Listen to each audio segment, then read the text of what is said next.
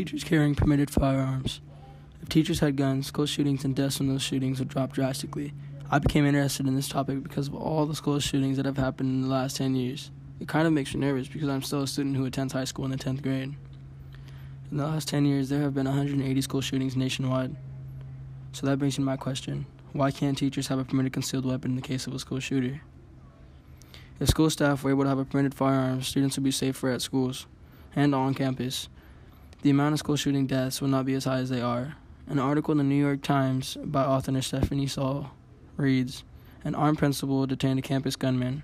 The article reads that he had a permitted Colt .45 revolver in his truck when he heard the first shot ring out at the high school and went and grabbed his pistol, forced the shooter to leave the school, and then he chased him and detained the shooter until the cops got there. So, teachers would also be safer if they were able to carry a permitted firearm. A main reason teachers aren't allowed to have a firearm on campus is because law enforcement says that they won't know what they are doing or have the proper knowledge of using the firearm, according to law enforcement officials stated in an article on NEA.org.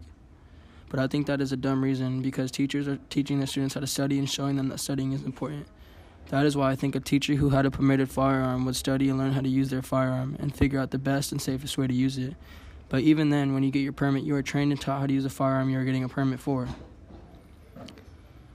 And school staff and teachers, if they had permitted weapons, and if they properly were trained and studied where to shoot someone not to cause lethal harm, they could potentially stop a shooter without having to kill them, meaning they could still stop the shooter from taking more lives than they already have or could, and trying to not kill the active shooter if they don't want to. Evidence read in an article on edweek.org. So that brings me to my questions.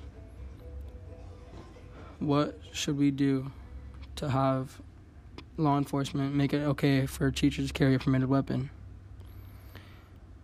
What would you do if you were a teacher and you had no way to defend yourself against a school shooter?